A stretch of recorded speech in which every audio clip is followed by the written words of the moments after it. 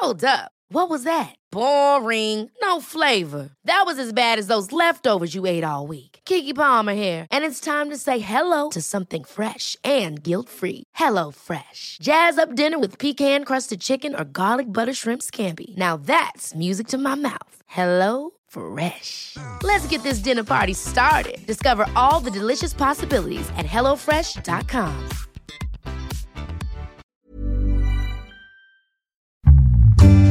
Stocks for beginners. I have seen people throw good money after bad. I've seen people miss out on the party. They've left the party early. They've come to the party as it was ending. I mean, all sorts of weird decisions that people are making because they're thinking emotionally when it comes to investing. And it does make sense because it is emotional and it's how you're going to feed your family. Money's how you're going to take care of your health. Money's how you're going to take care of your future generations. Money is incredibly important. Hi, and welcome back to Stocks for Beginners. I'm Phil Muscatello. Inflation is high all over the world. Interest rates are up, and when that happens, recessions often follow. Are you prepared? My guest today has been writing about this and looking into the data. Hello, Kristen. Hi, Phil. How are you?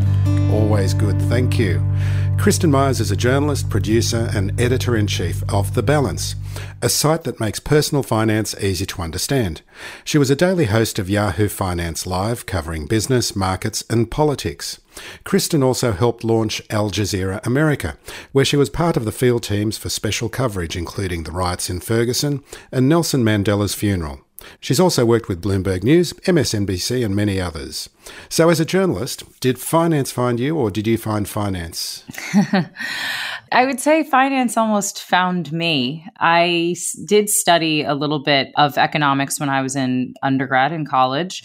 And then when I went to grad school, to journalism school, I was actually studying in Wales and I studied some business journalism courses as there. So just kind of continuing on, I was taking a lot of economics and business classes, and then I continued with business journalism. But I didn't think that I was actually going to go into financial journalism at all until, of course, I ended up moving to Norway and actually started out with my first, sort of big girl job as a freelancer and stringer for Bloomberg. And so I was right back into business news, and it was a little bit of a I obviously was very keen on having the job, but it was honestly one of the few things that was available to me. I was in a country where I didn't really speak the language and Bloomberg reports in English. And so it was an opportunity that was available to me. So I took it. Yeah, quite handy. So Norway, I didn't see that in your bio. Economically, it's quite a different system over there, isn't it? And because they've got those huge reserves of money from all the oil that they've produced over the years, don't they? Yeah, very, very different. And it's interesting because when I talk about, political policies here in the United States, I do have this contextual knowledge of both living in the UK for a couple of years and then also living in Norway for a few years and seeing how other countries operate, financially, kind of informs a little bit of the experience that I have now, able to see how different countries enact different policies and how people are impacted by them. Yeah, because a lot of Americans, well, I'm just saying this as an outsider, a lot of Americans look at Europe and see that as socialism, but they seem to have, I don't know, it seems strange, even from Australia, how different it is in the United States, and what would be considered socialism in America is just like standard practice in many other countries. And we do have socialist policies in the United States. I just don't think too many people think about it. We do have a pension system, and it's called Social Security, and it's not exactly what, of course, you have in terms of pension systems in other countries, but I mean, it's not totally foreign or alien to what exists elsewhere.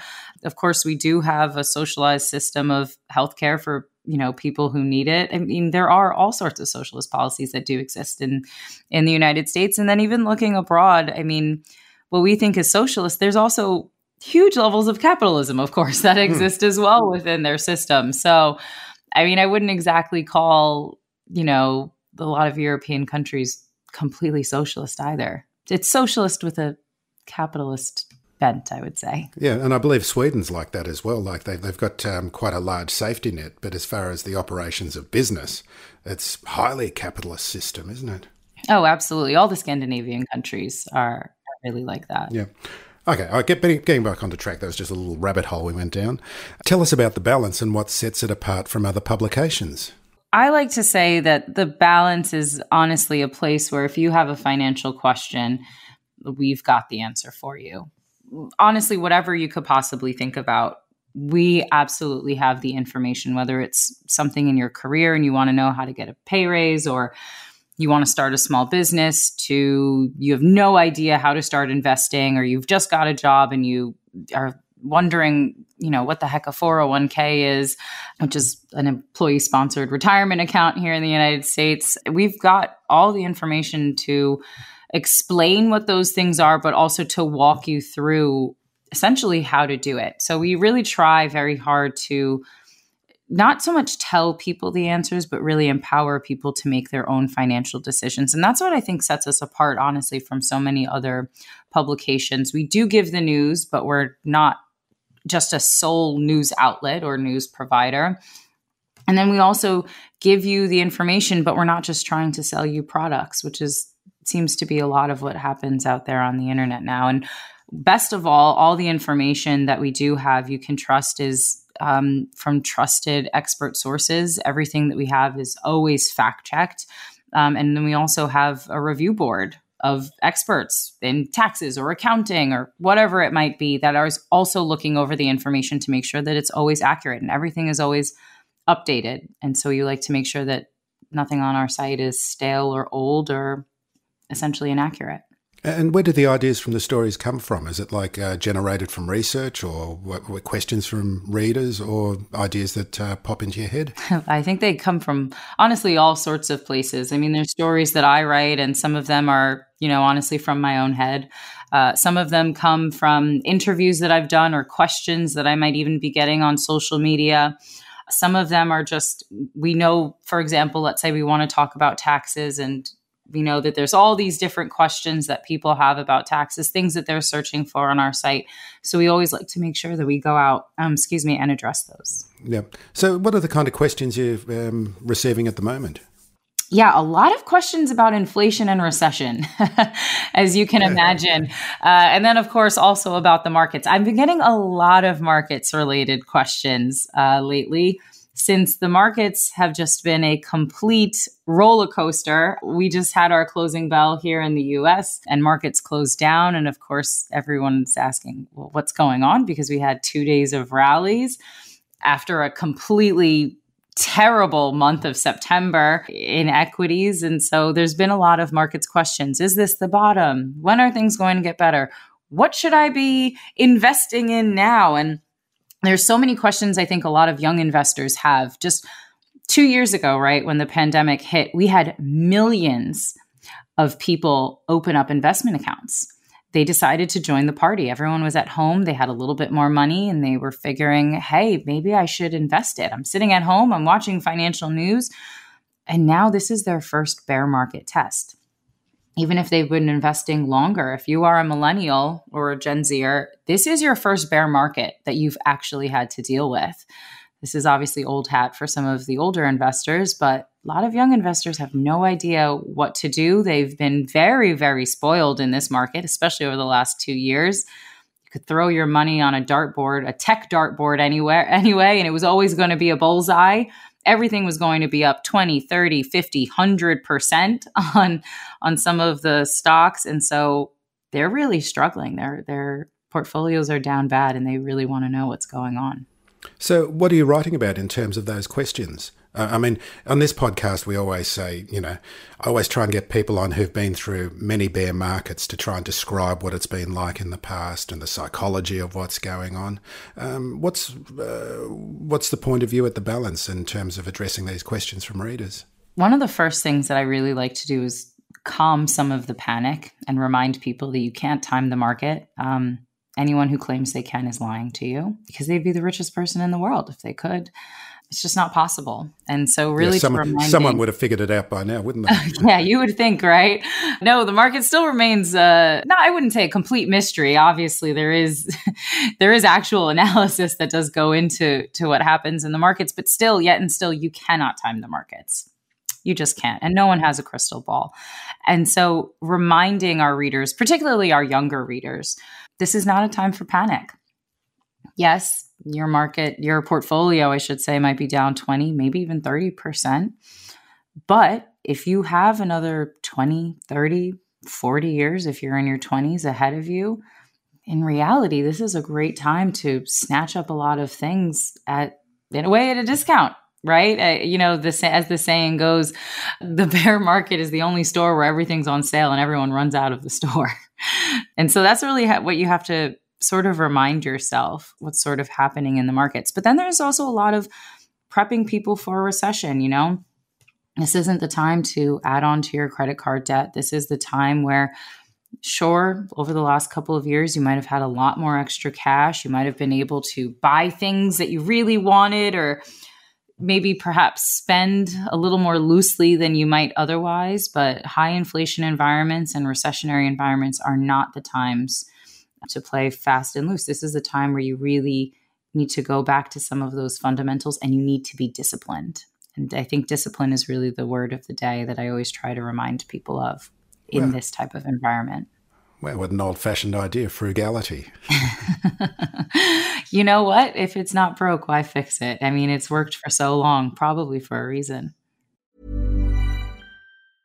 Jewelry isn't a gift you give just once. It's a way to remind your loved one of a beautiful moment every time they see it. Blue Nile can help you find the gift that says how you feel and says it beautifully, with expert guidance and a wide assortment of jewelry of the highest quality at the best price. Go to BlueNile.com and experience the convenience of shopping Blue Nile, the original online jeweler since 1999. That's BlueNile.com to find the perfect jewelry gift for any occasion. BlueNile.com.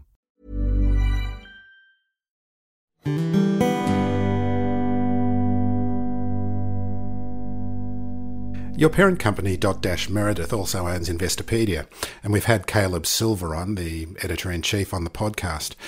Are you collaborators, competitors, or do you complement each other? I know this is audio, but I just want everyone to know that I'm the younger, funnier, better-looking version of Caleb. No, we're collaborators. I'll confirm that. We're collaborators, honestly. I think we do complement each other very well. I am not Caleb, and Caleb is not me. And I think that's what makes us such good complements to each other. And I think very good helms of, two of the the only two finance brands within the Dotdash Meredith portfolio. We are able to bounce ideas off of each other and help each other. And like I said, we don't have the same viewpoints necessarily on everything. I would say that there's sometimes probably a little bit of good-natured competition, but I think in a way that only helps each of us be better, not necessarily drag each other down. So you don't create hip-hop rhymes like he does at the beginning of every episode of his podcast. Yeah, it's funny because he's the older one. You think I would be the hip-hop one. No, I do not. I'm not a rhymer, and I'm not good on TikTok. I'm trying to get better. I'm more into Instagram reels, but no, I do not start off with hip-hop beats. Caleb's perfect for that. So you've recently celebrated your 1-year anniversary at The Balance. What have you learnt during that time? Yeah.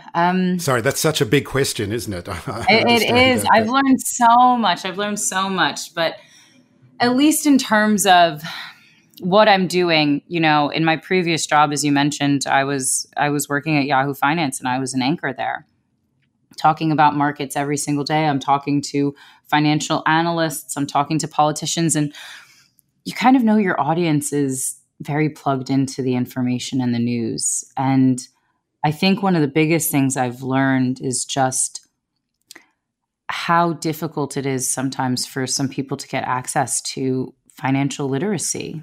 It's not that people aren't capable of learning, and it's not even that they don't want to learn.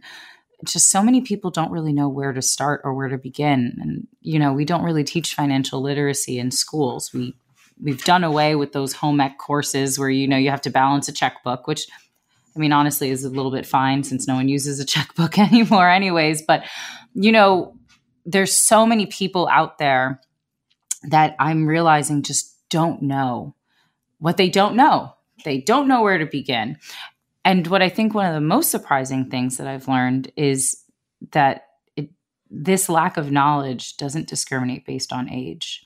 There's people that are about to retire in retirement age that you would naturally think are perhaps a little bit more knowledgeable or clued into what's happening with their retirement or how the best practices with retirement. And they're not. And again, it's not their fault. They've just never been taught. And there's a lot of information out there and they don't necessarily know where to look or who to trust.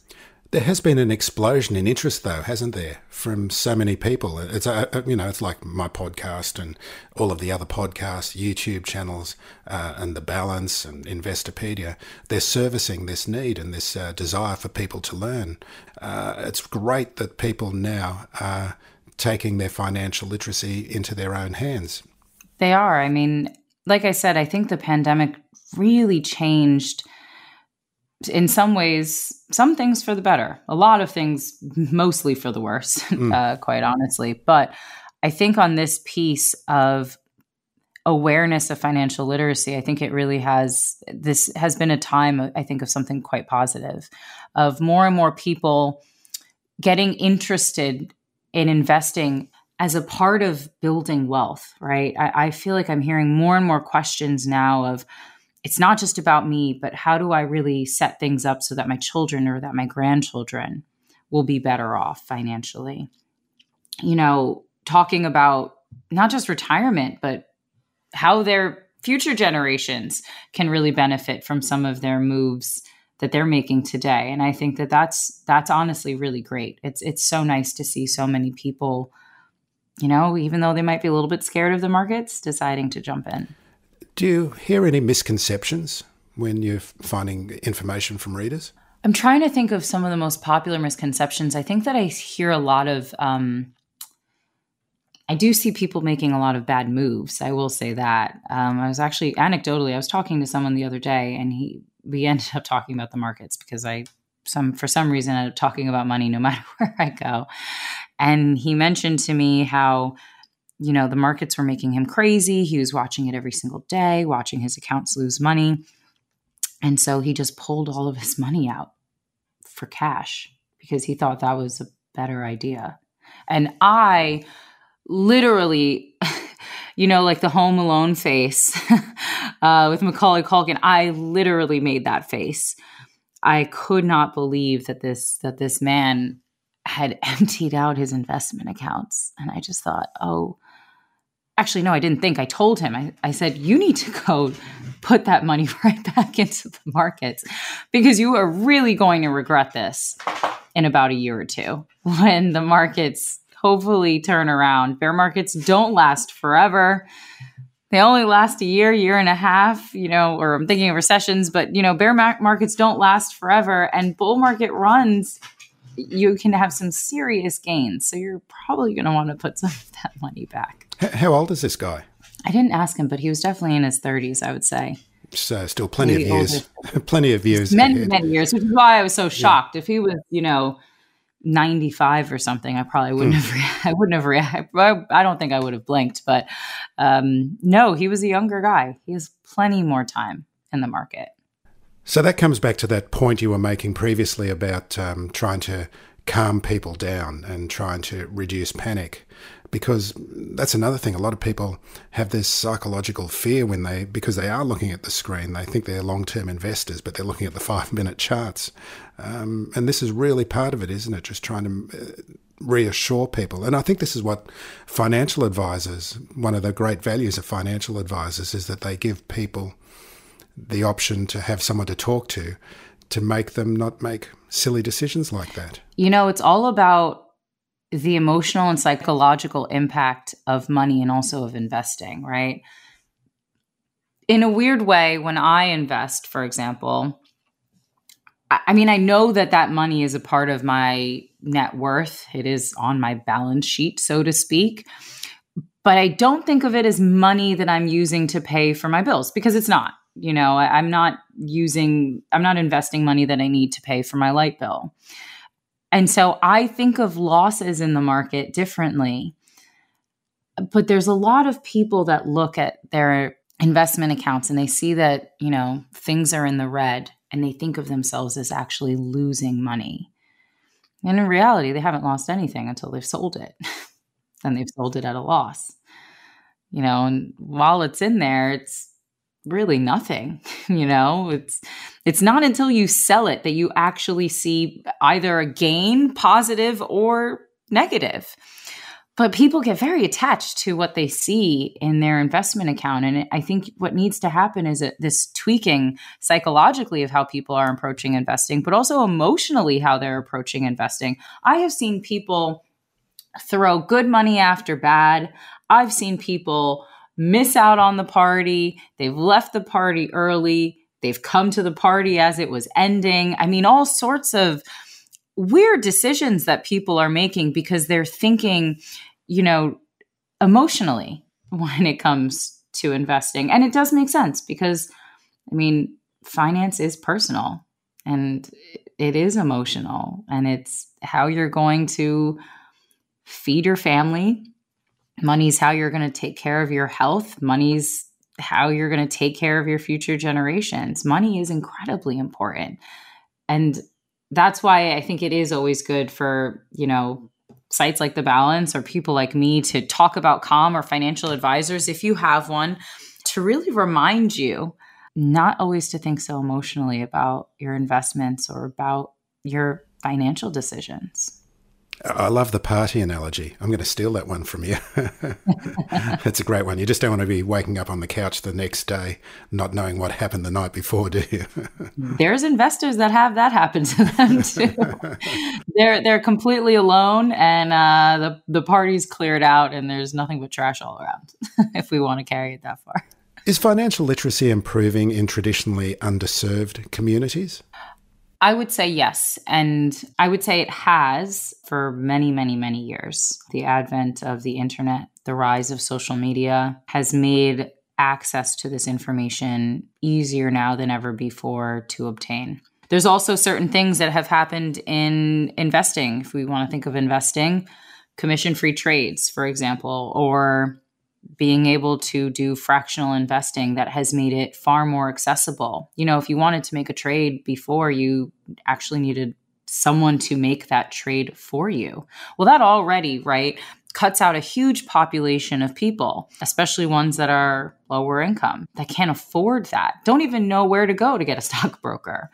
So these things definitely are changing. And as these things become easier to do and far more accessible, I think the financial literacy, the interest in learning about it, which is where I think it really first starts. You first have to have the interest. I think that has been on the rise. But then the places and the spaces where you can access that information have also really proliferated, and they've especially exploded over the last couple of years.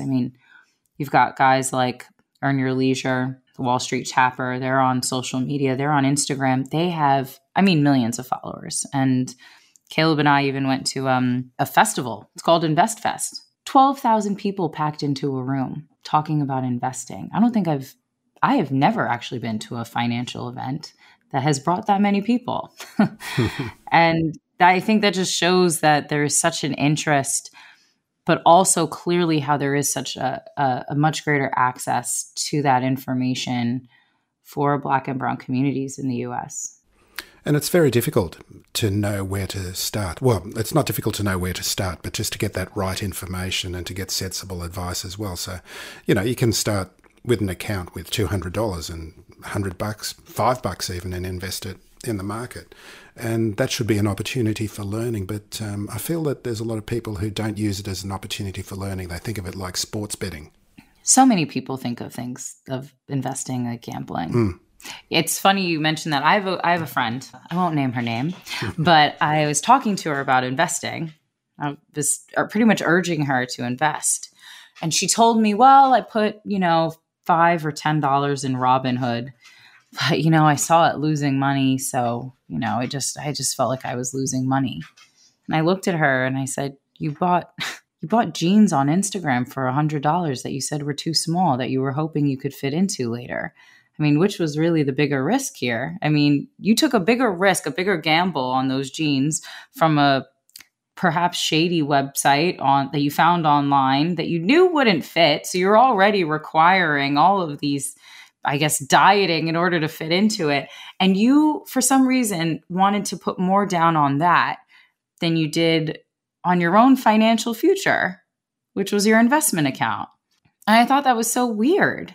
But that's because she's looking at the investing as a gamble.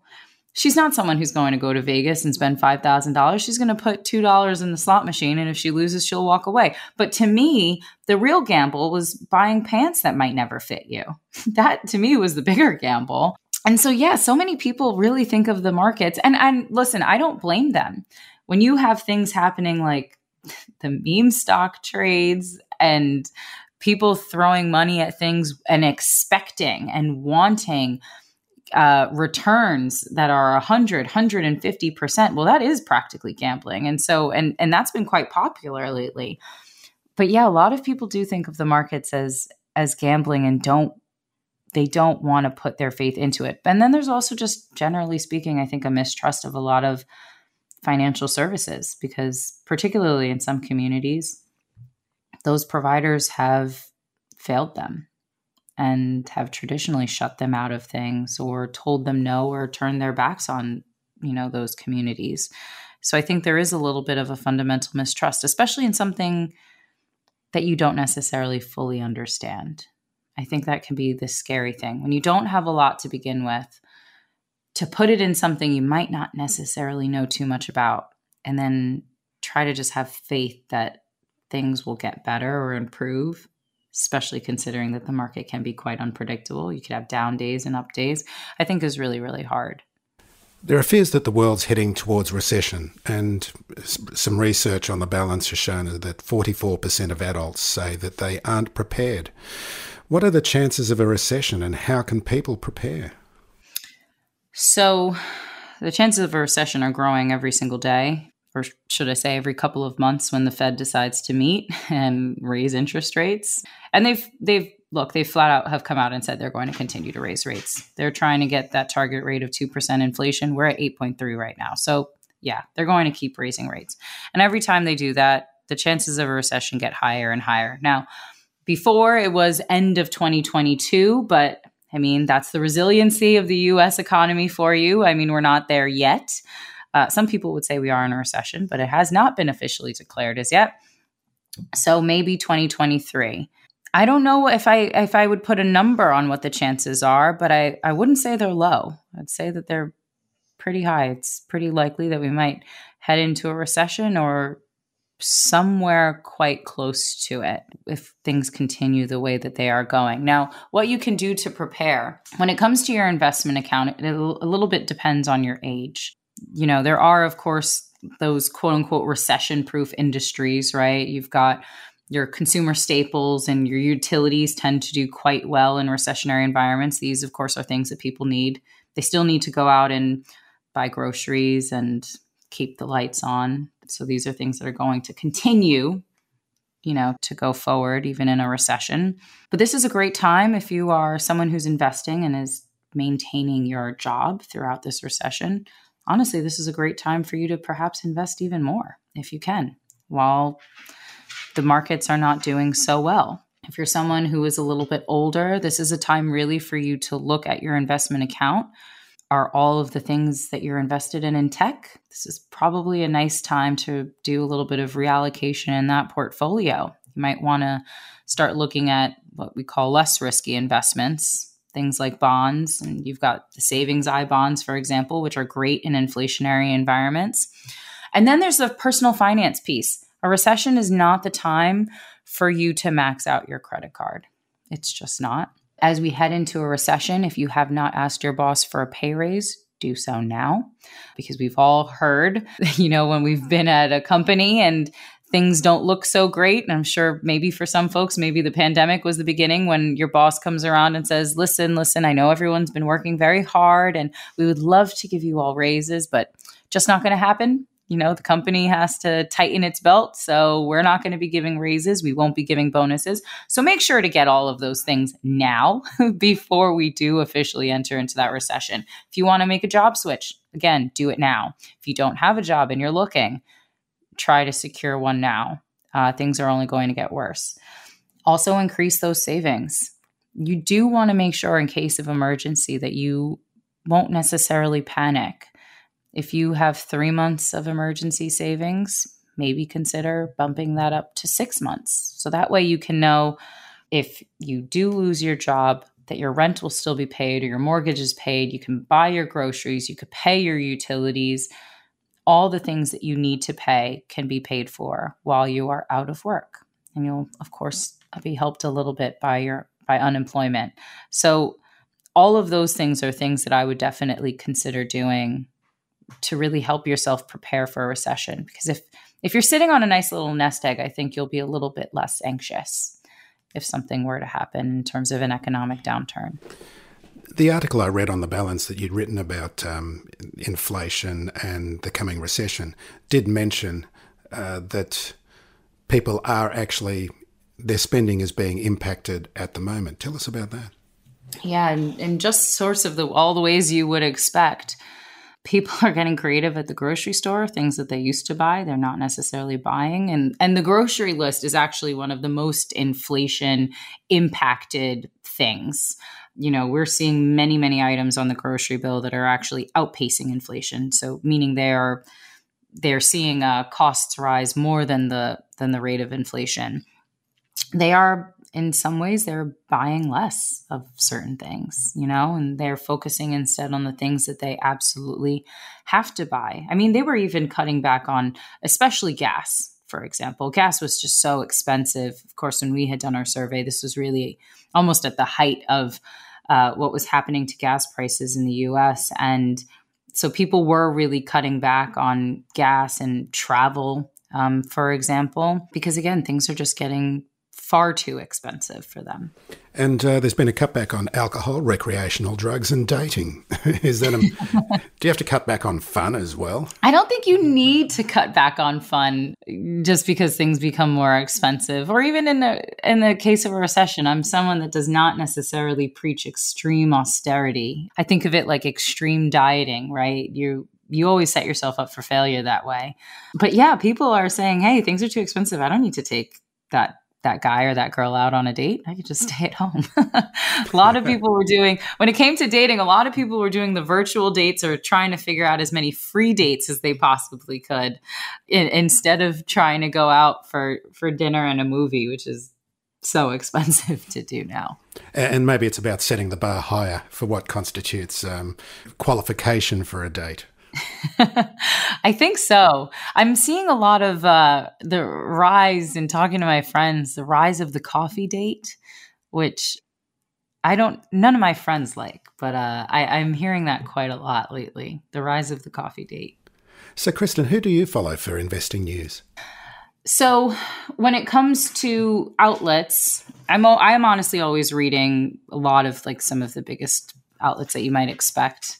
I'm always looking at Wall Street Journal, Bloomberg, Yahoo Finance, of course, my old home, Fox Business, CNN Business, Axios. In terms of people, I'm looking at a lot of like the big folks that you might see even on places like CNBC. I'm looking at, I call him Downtown Josh Brown because that's his Twitter handle, but I'm looking at Josh Brown, right? And I'm looking at like Douglas Boneparth or Liz Young and Andrew Ross Sorkin, of course, over at CNBC. And then, of course, there's also the people that are culturally, right, very important in this space, like the guys over at Earn Your Leisure, Troy and Rashad. And there's Matthew, who talks a lot about housing, MG the Mortgage Guy. I follow him and learn quite a bit from him. Big Mar talks a lot about Bitcoin, and he's also someone that I follow. Kiana also talks a lot about housing. So I kind of spread it out quite a bit where I'm getting my sources from and who I'm following. I like to keep my finger on the pulse of pretty much everywhere, right? If you're big on social media, I'm also going to watch you. Your Rich BFF, Vivian. I love watching her TikToks and all the information that she shares. So she's also someone that I like to look at for financial advice. We're all learning, we're all growing, and I can learn just like anyone else can. So I also like to follow some of these folks. We'll have to get a list of these handles so that we can publish them in the blog post and the episode notes as well, because you've gone through a lot there. And I just wanted to say Douglas Bonaparte's also one of the funniest Twitter accounts as well. That's why I love following him. It's hilarious. I don't even know how to describe him. He just says the most stupid, obvious things, but they're kind of hilarious. A financial troll, I think, would be the best word for it. Shit poster. Yeah, absolutely. That's what I love about Twitter. So tell us, how can listeners find out more about Kristen Myers and The Balance? You can always go follow me on Twitter, Kristen Reports. I think I'm also hilarious on Twitter sometimes. I'm either tweeting about eggplants and pumpkins in the garden, or I'm tweeting about some political policy that has financial impact, or I'm tweeting about what's happening in the markets. You can also visit us at www.thebalancemoney.com and also on Instagram at The Balance Money. So we've got lots of Instagram lives. Over on my Instagram, at the Kristen Myers, I like to do Ask Me Anythings, where you can ask me anonymous financial questions. I like to answer them.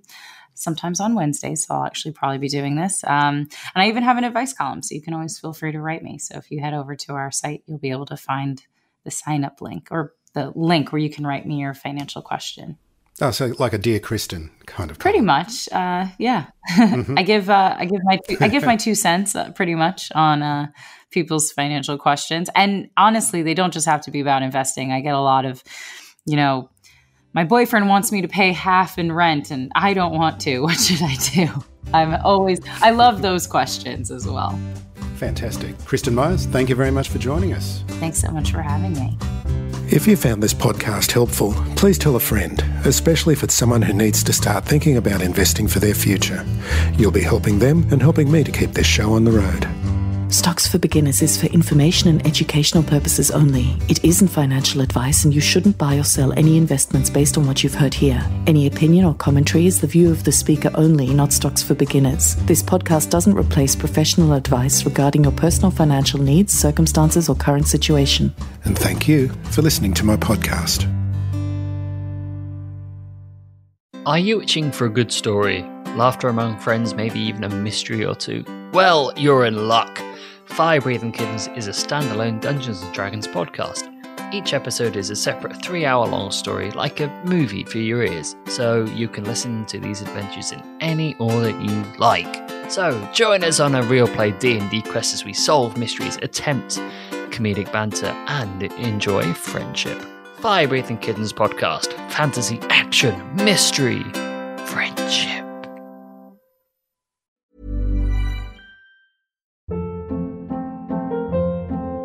Hold up. What was that? Boring. No flavor. That was as bad as those leftovers you ate all week. Keke Palmer here, and it's time to say hello to something fresh and guilt-free. HelloFresh. Jazz up dinner with pecan-crusted chicken or garlic butter shrimp scampi. Now that's music to my mouth. HelloFresh. Let's get this dinner party started. Discover all the delicious possibilities at HelloFresh.com.